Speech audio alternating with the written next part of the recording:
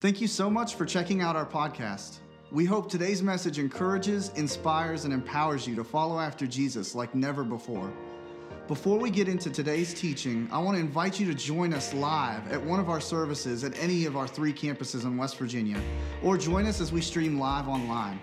For more information or to save your seat at one of our services, visit our website, iheartchurch.online. Now let's check out today's message. We're going to continue in our series, and we started last week looking at Luke chapter 15 about the story that most people know as the prodigal son. And one of the things that we looked at, though, in that scripture is that the Bible itself, scripture itself, never refers to this younger son as a prodigal. The only thing that he ever refers to him as is a son. And even, he walked away and all these different things. And so we looked at that.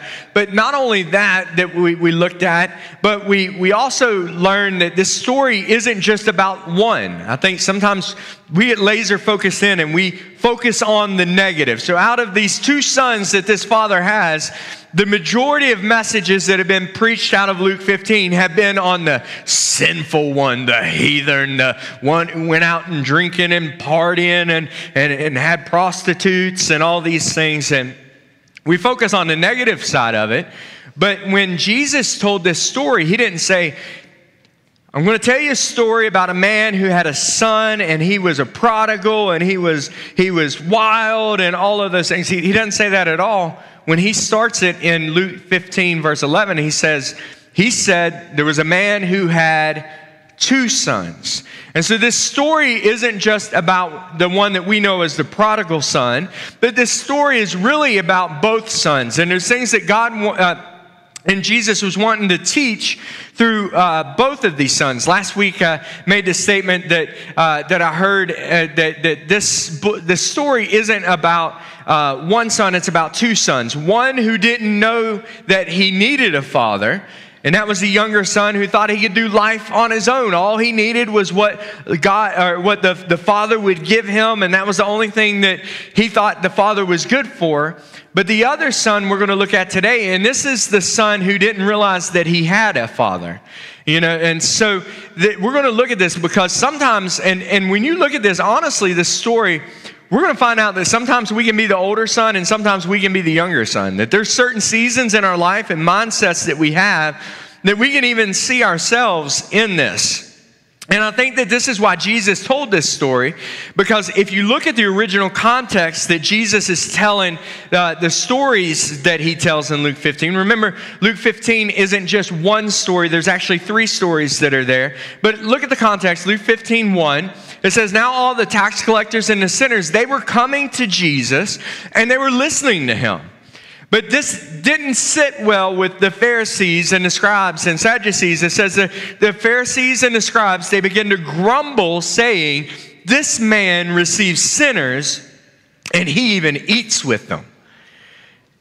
So Jesus' response, these stories were Jesus' response to I can't believe that he would eat with these people. They're sinners, they're heathens, they're tax collectors, they're evil. That mentality. Because honestly, guys, if we're honest, a lot of times we grew up in churches where there was this kind of mentality. You got to come out from among the world and be separate. Don't get near them evil sinner people. It'll rub off on you and you'll get their sin cooties and it's going to make you a sinner and all this stuff. And really, what was that? That was the thing that Jesus is getting ready to preach against. And the reason why the Pharisees were upset was not only because he was eating with the sinners and the tax collectors, but he had just taught about going into the highways and hedges. He taught about this banquet that he was inviting everybody to in Luke 14. And he told them to go invite people. And they said, we've gone and invited everybody, but nobody will come because they're busy with other things. And he said, well, go invite the wicked and the lame and the blind and all of them. Go invite because, go into the highways and hedges and compel them to come in. And the Pharisees didn't like that he was with them or that he was even saying that these sinners or these people who people viewed as defective would be able to come in. And so this series of stories that Jesus goes into, the first story was the story of the lost sheep. And we can kind of see a pattern here. Now, anytime you read scripture, if you see something that is repeated more than once, then it brings emphasis to it. You see scriptures where it says like, verily, verily, I say unto you, or, that type of thing. It's saying the word twice, which means this is an important thing. This is bringing emphasis to it. But then there's another level of emphasis that's brought in Scripture, and that's when you see something repeated 3 times. And there are very few things that are repeated 3 times. One example of that is in Isaiah chapter 6, when you see the angels that are circling around the throne room of God. What do they say? They say, holy, holy, holy is the Lord God Almighty. So you see the 3 times that it was repeated, which means this is like drawing extra emphasis to the holiness of God. And when Jesus tells these 3 stories, although they're slightly different, he's basically telling the same story 3 times. The first one is the story of the man who had 100 sheep. One of the sheep wandered away. What did he do? He went, he found the one sheep. He brought it back to where the other 99 were there.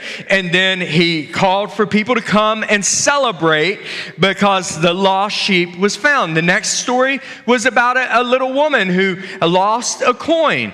And she had 10 coins. She lost one. She swept her house. She looked everywhere. She finds the lost coin. And what does she do?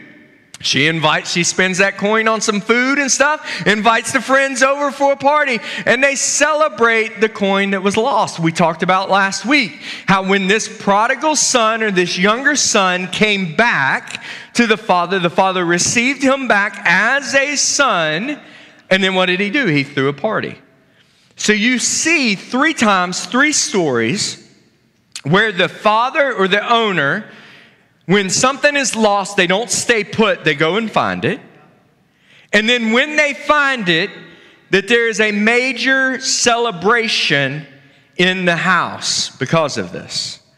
And so we see this emphasis. And so Jesus is trying to teach these Pharisees some things. And one of the things that he does in the particular story that we've been looking at with the prodigal son is he shows the love of the father. That when this son who had he had disrespected his father, disgraced his father by asking for his inheritance, he goes and he spends it on all this worldly living and prostitutes and drugs and all this stuff.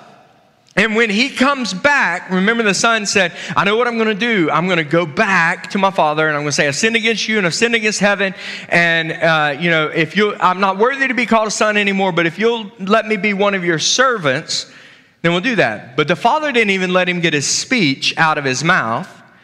And he puts his robe on him, puts a ring on his finger and everything, and restores him to the level of sonship. But the other thing that he does is he begins to show the Pharisees who they are in this story.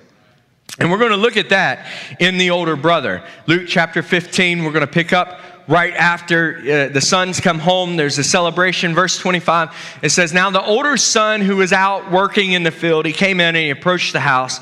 He heard the music and he heard the dancing. Now, I don't know how you hear dancing unless it's like line dancing, tap dancing, something like that. It's kind of making some noise. But he heard there was a party going on. And he said he summoned one of the servants and he began to inquire about these things. And he said, they said to him, your brother has come home and your father has slaughtered the fattened calf because he received back him safe and sound. And so here the father has received him in. He's excited. He's throwing a party. The servants are partying. There's this big celebration of the son. But now you begin to see the older son's response. And it says he was angry and he was not willing to go in. I am not going near that heathen. I am not going to go in and celebrate nothing with him. He's a sinner. Wait a minute, what was Luke 15:1? The Pharisees were mad. They didn't want to go near Jesus. Why? Because there were sinners there. They were angry. You see how he's showing them who they are in this story? And it says the father came out and he began to plead with him. And he answered his father. So the father comes out and he's begging him, please, just come on in. Your brother was gone. Let's celebrate. And it says he answered and said to his father, look, for these many years I've been serving you, I have never neglected a command of yours, and you have never given me a goat that I may celebrate with my friends. Here I am, I've done everything right, and no party. But when this son of yours, come on, how many of your parents, when your kid gets in trouble, that your boy went and did this. Now, when they do something right, that's my son, that's my boy, yeah, but so he's distancing himself. I'm not even related to him because he's a sinner and I am spiritual. I've done all the right things. I've obeyed every command. Do you know how many times like that type of phraseology and stuff appears when he's talking to Pharisees? Think about this, the rich young ruler. He comes and asks Jesus, what must I do to be saved? And he tells him, to love the Lord God with all your heart and soul and strength and obey the commandments and all these things. And the rich young ruler looks at him and says, I've done all these things since childhood. Now what? Like, I'm good. Think about this, the story of the Pharisee and the man. The man is at the altar praying, and he said, I'm unworthy, and he feels so sorrowful for all of his sin and everything like that. Well, what did the Pharisees pray? God, I thank you I'm not a heathen like that man.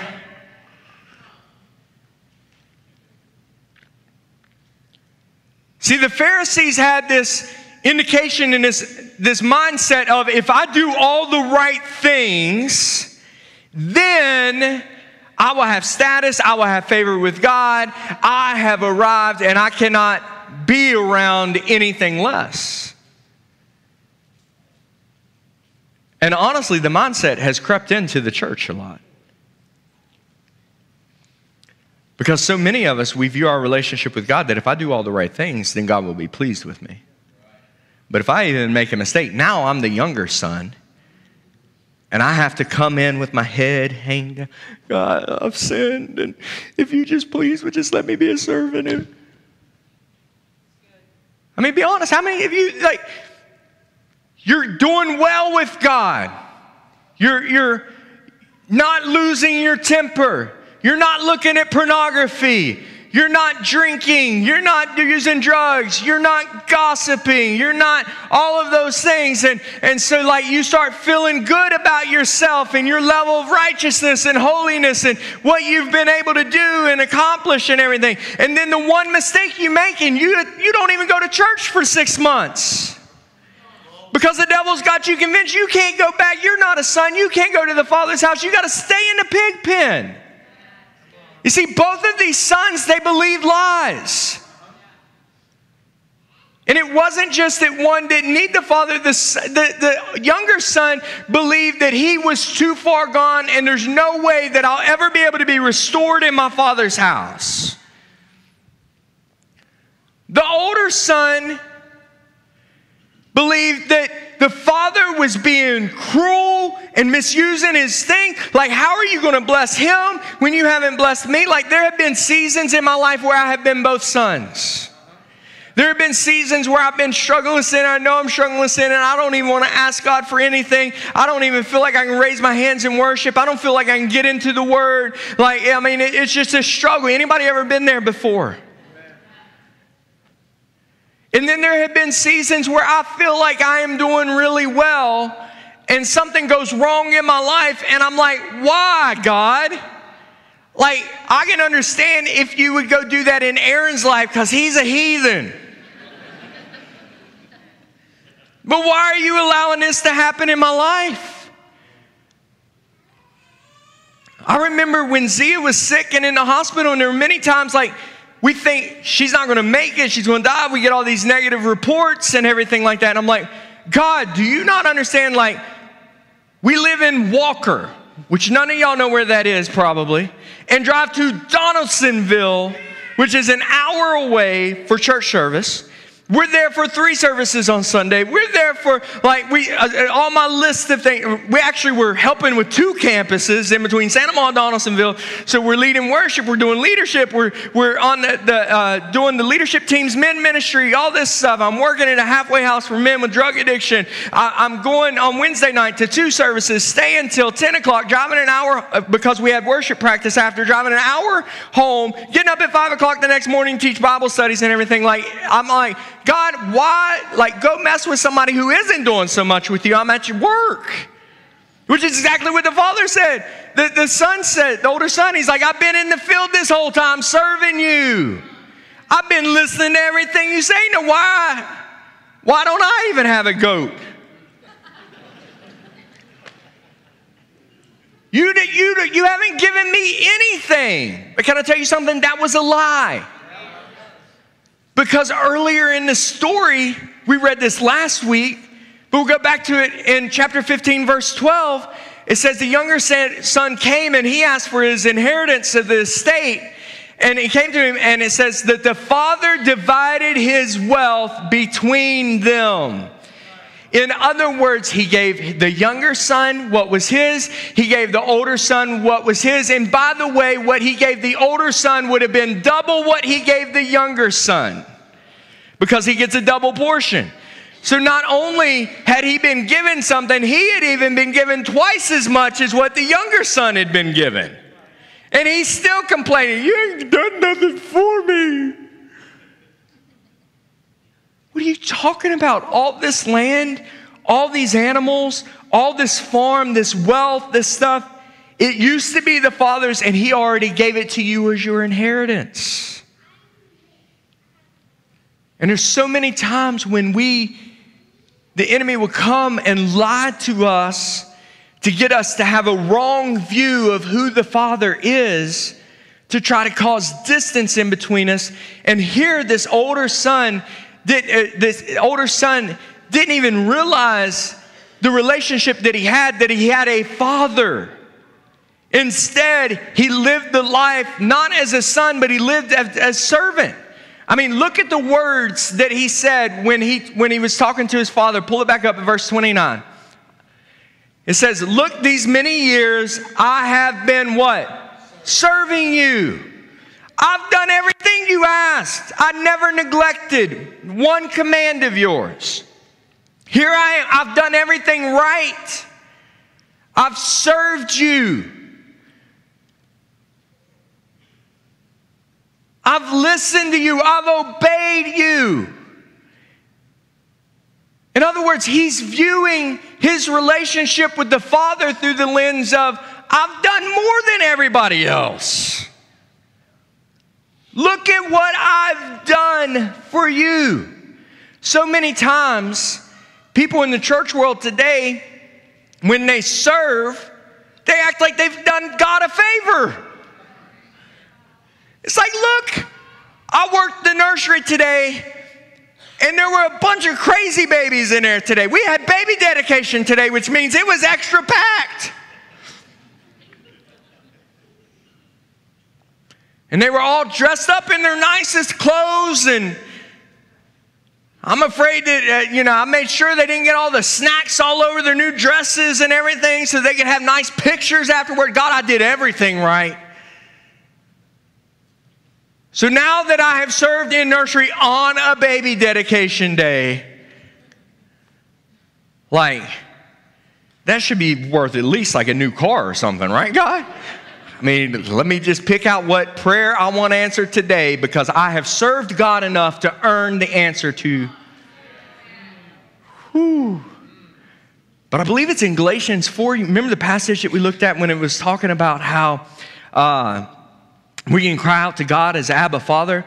I'm almost sure it's either Romans 4 or Galatians 4, where it talks about Abraham who said that the things that he was given were gifts. Like if it hadn't been a gift, if it was something that he earned, it would have been his wages, not a gift. You see, if we only determine our level of how much we think God is going to answer our prayers on what we've done, then we're not asking for a gift for God to move. We're just asking for wages for something we feel like we're owed. And then the thing he's so offended of is, this son of yours, he was with prostitutes. He drank alcohol.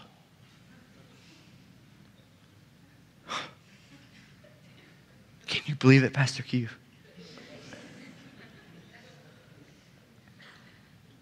He was probably even drunk. That's bad. What's he showing? He's showing that his relationship was complete. The way he viewed his relationship with God is this is based on performance. If I perform right, then we're good.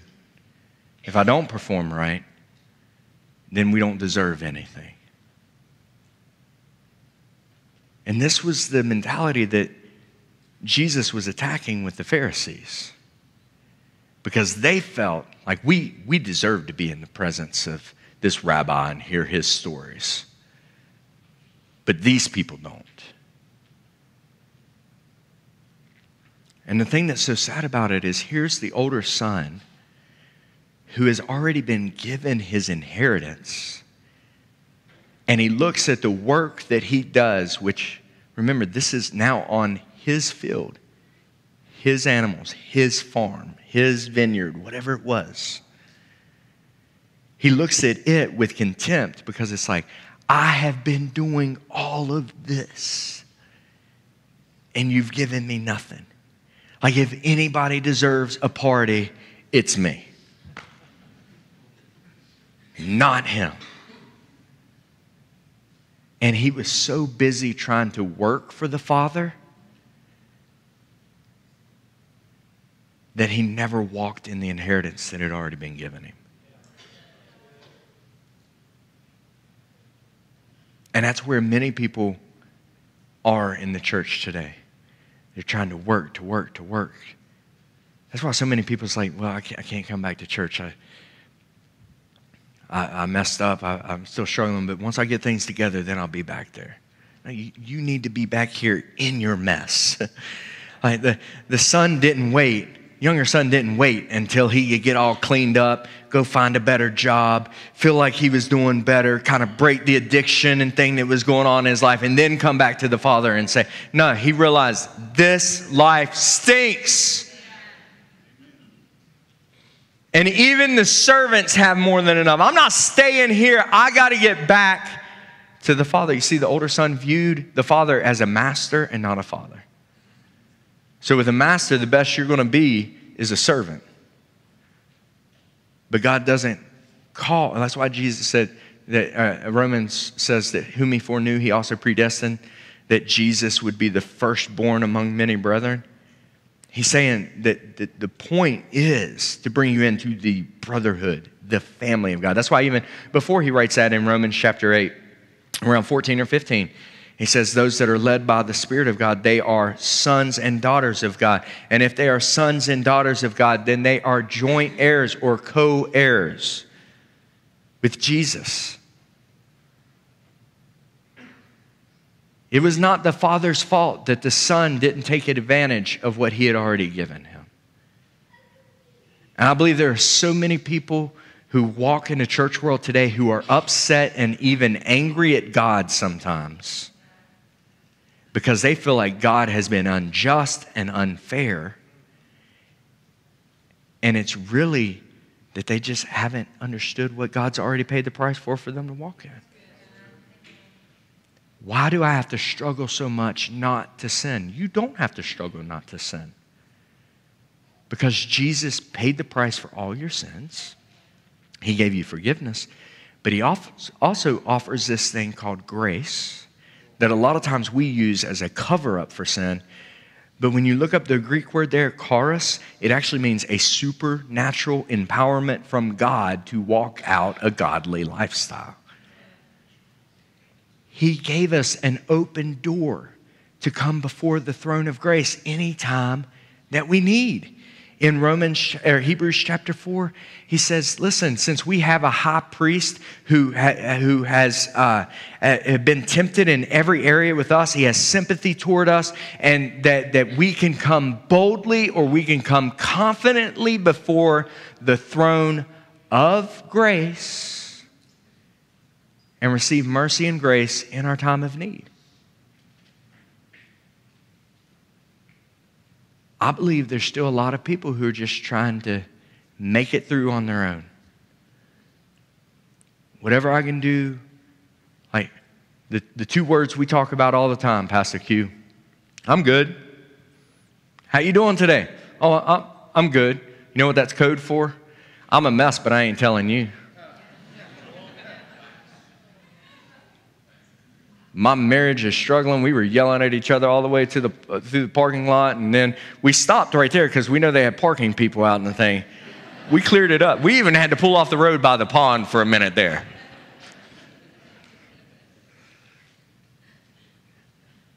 Put on our smile. Hallelujah, brother. Things are great. I am too blessed to be stressed and depressed. Like, I'm blessed and highly favored of the Lord.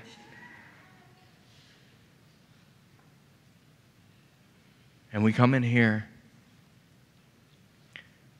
and you're addicted to porn. You've got unforgiveness in your heart. There's jealousy. I don't know why they have that. I think I should have that. I've done more than them. There's no way they deserve that. Oh, none of y'all have ever had things like that? Y'all never had bad days when y'all come in here and put on the little face, raise the hands a little bit? Like we know how to play church. You might even be the one who jumps up 10 seconds before and starts to clap. I'm good. I'm doing the thing. I'm clapping. Woo! Might even let out a shout in here. And then you leave here and you continue a shout, but it's not a holy shout anymore. It's a shout at everybody else about everything they've done wrong. I'm getting a couple more people realizing, hey, wait, that's me. That's a few more halos falling off and going to the side. When Christ paid the price for it all. He didn't just pay the price for your sins, but he paid the price for those people who sinned against you. So why are you holding unforgiveness toward them? In the words of Elsa, let it go.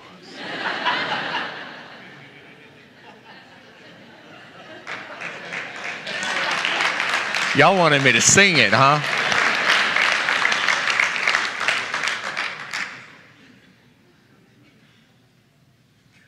Can I tell you something? And this may sound insensitive. Nobody owes you an apology.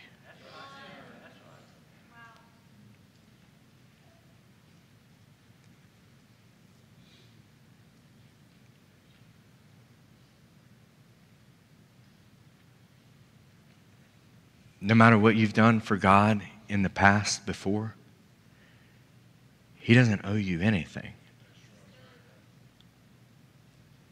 But yet he chooses to give it to you. See, this older son kept thinking, I'm owed something. I'm owed at least a young goat so I can party with my friends. But look at what the father's response was in verse 31. The father said to him, you have always been here with me, and all that is mine, it's yours. I've already done it all. I've already given it all. It's available to you. You don't have to battle depression and suicidal thoughts. I bore your grief and I bore your sorrow at the cross so that you can take up the mind of Christ and have love and joy and peace and patience and kindness and gentleness and faithfulness and goodness and self-control in your life. Well, Pastor, I'm just not a patient person. God knows that. And that's why he offers you the Holy Spirit, that when you get saved, if you invite God into your life, he'll give you the Spirit of God. And one of the evidences of the Spirit of God being in your life is that you can love people, that you have peace and patience and kindness and gentleness and faithfulness and goodness and self-control. You have everything you need to defeat any battle that you are facing today. It is your inheritance as a son or a daughter of Jesus Christ. If you have been saved, then you are free. If you have been saved, then you are healed. If you are saved, you can forgive. If you are saved, then you can be patient. If you are saved, then you have self-control and you don't have to be dominated by sin. The inheritance has already been given to you. That's why Jesus didn't wait for the father to die in the story to give the older son the inheritance. He said, you know what, I'll give you both the inheritance. Because this was so foreign to what was cultural. The only way that a son would even be able to get the double portion of the inheritance is to bury his father, and then he could get the double portion of the inheritance. And Jesus is saying, oh, no, not this father. This father gives you the full inheritance now. This father doesn't wait to where you can't enjoy the relationship with the father and the inheritance. He gives you the inheritance while you can still enjoy the embrace of the father and celebrate with the father. And he welcomes you in. And that's what he says. Everything I've had is yours. But we had to celebrate and rejoice because your brother who was dead has begun to live.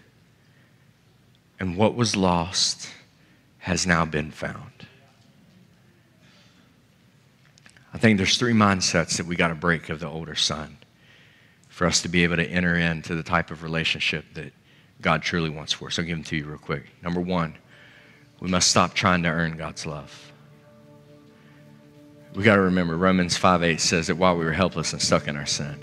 Pastor Brandon, you quote that passage all the time. I will continue to quote that passage all the time. Why? Because there's so many people that believe that God doesn't love them where they are because of what's in their life. And he says no matter how helpless and stuck, whatever condition you are in right now, God loved you and sent his son to demonstrate that love towards you. He didn't just give you an empty, I love you. See, we overuse that word too much. You teenagers, y'all overuse that word way too much because y'all don't know what love is. I'm just being honest. That's not old man talk. That's real talk. Because love has to be tested. Love goes through some things, and it bears all, it hopes all, it endures all. It doesn't keep records of wrong. It's not an emotion. It's a gift that God gives us. And it's a gift that he wants us to give to others.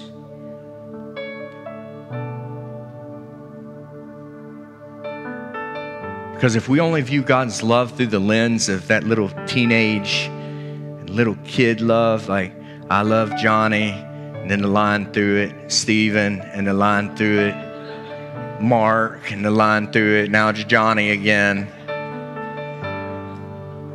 That's the way we think God's love is. No, that's not God's love.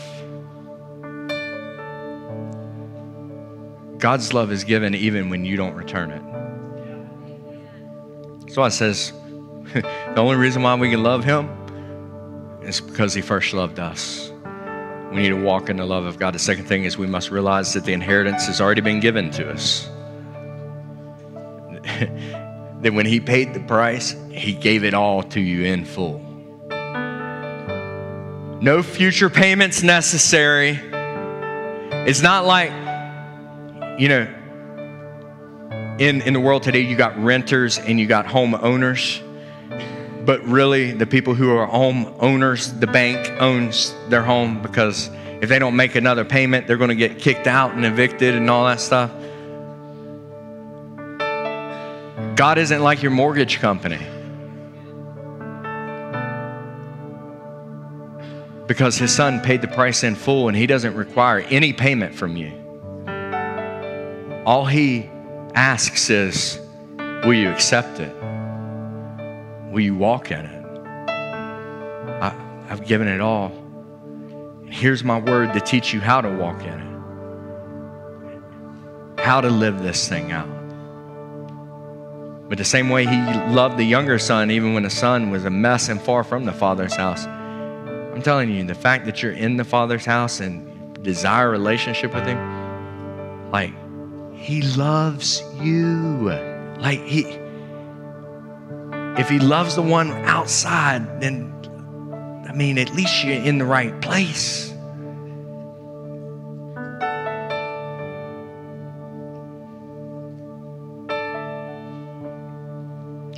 Third thing is this, is we've got to begin to rejoice when what was lost returns home.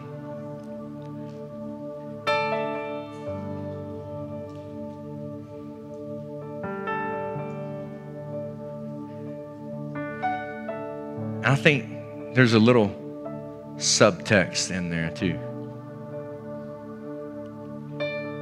that we do our part to help find what was lost and bring it home. Because we realize that this kingdom that God is calling us into, I think so many people, because their view of heaven is wrong, their view of God, the relationship that God has, is wrong. So a lot of people believe that when we get to heaven, that God's going to be sitting up on a throne, and Jesus will be sitting up on a throne, and we'll all just be down at his feet, and all we're allowed to do night and day is worship, and that's all we're going to be able to do. But God calls us to rule and to reign with him. Even in Ephesians, Paul says, you have already been seated in heavenly places with God. It's not the king up here and all the servants down here. Because if we have that view of heaven, then that's the view we'll have on earth with the relationship that we have. We're just the servants. We just bow.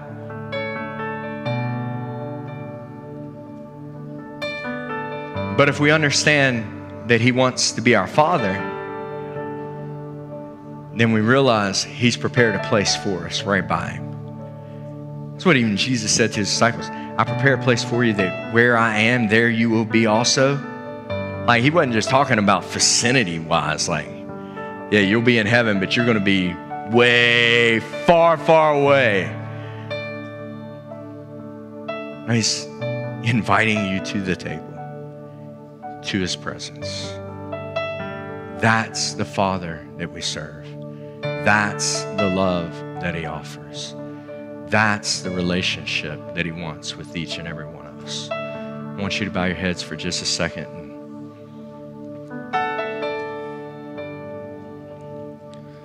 I just want you to take a second and just ask God, God, what are you speaking to me today?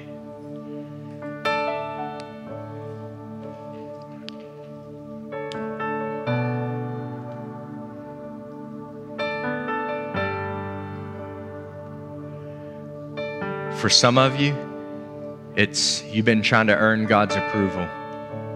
And he's just saying, I don't want you for what you can do for me. I want relationship for you for who you are. You're my creation.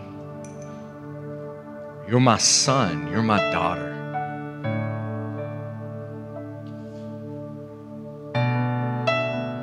For some of you, you know, you relate in this season right now more to the younger son because you feel like you're far from where you need to be.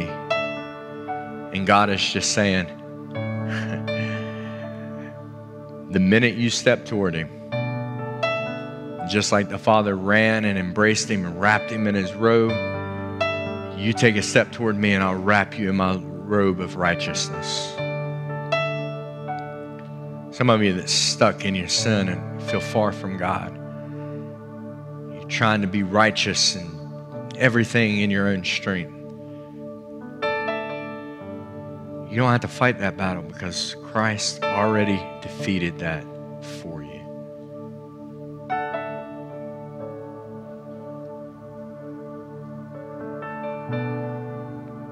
Don't view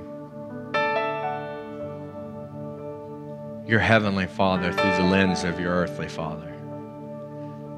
Because no matter how great of an earthly father you had, he still fails in comparison to how great our Heavenly Father is. Thanks again for listening. To hear more messages like this one, be sure to subscribe and check out our podcast channel for past messages. If you like what you're hearing, please rate and share. For more content, to connect with us, or if you'd like to support this ministry by giving, visit our website, iheartchurch.online. We love you and have a great day.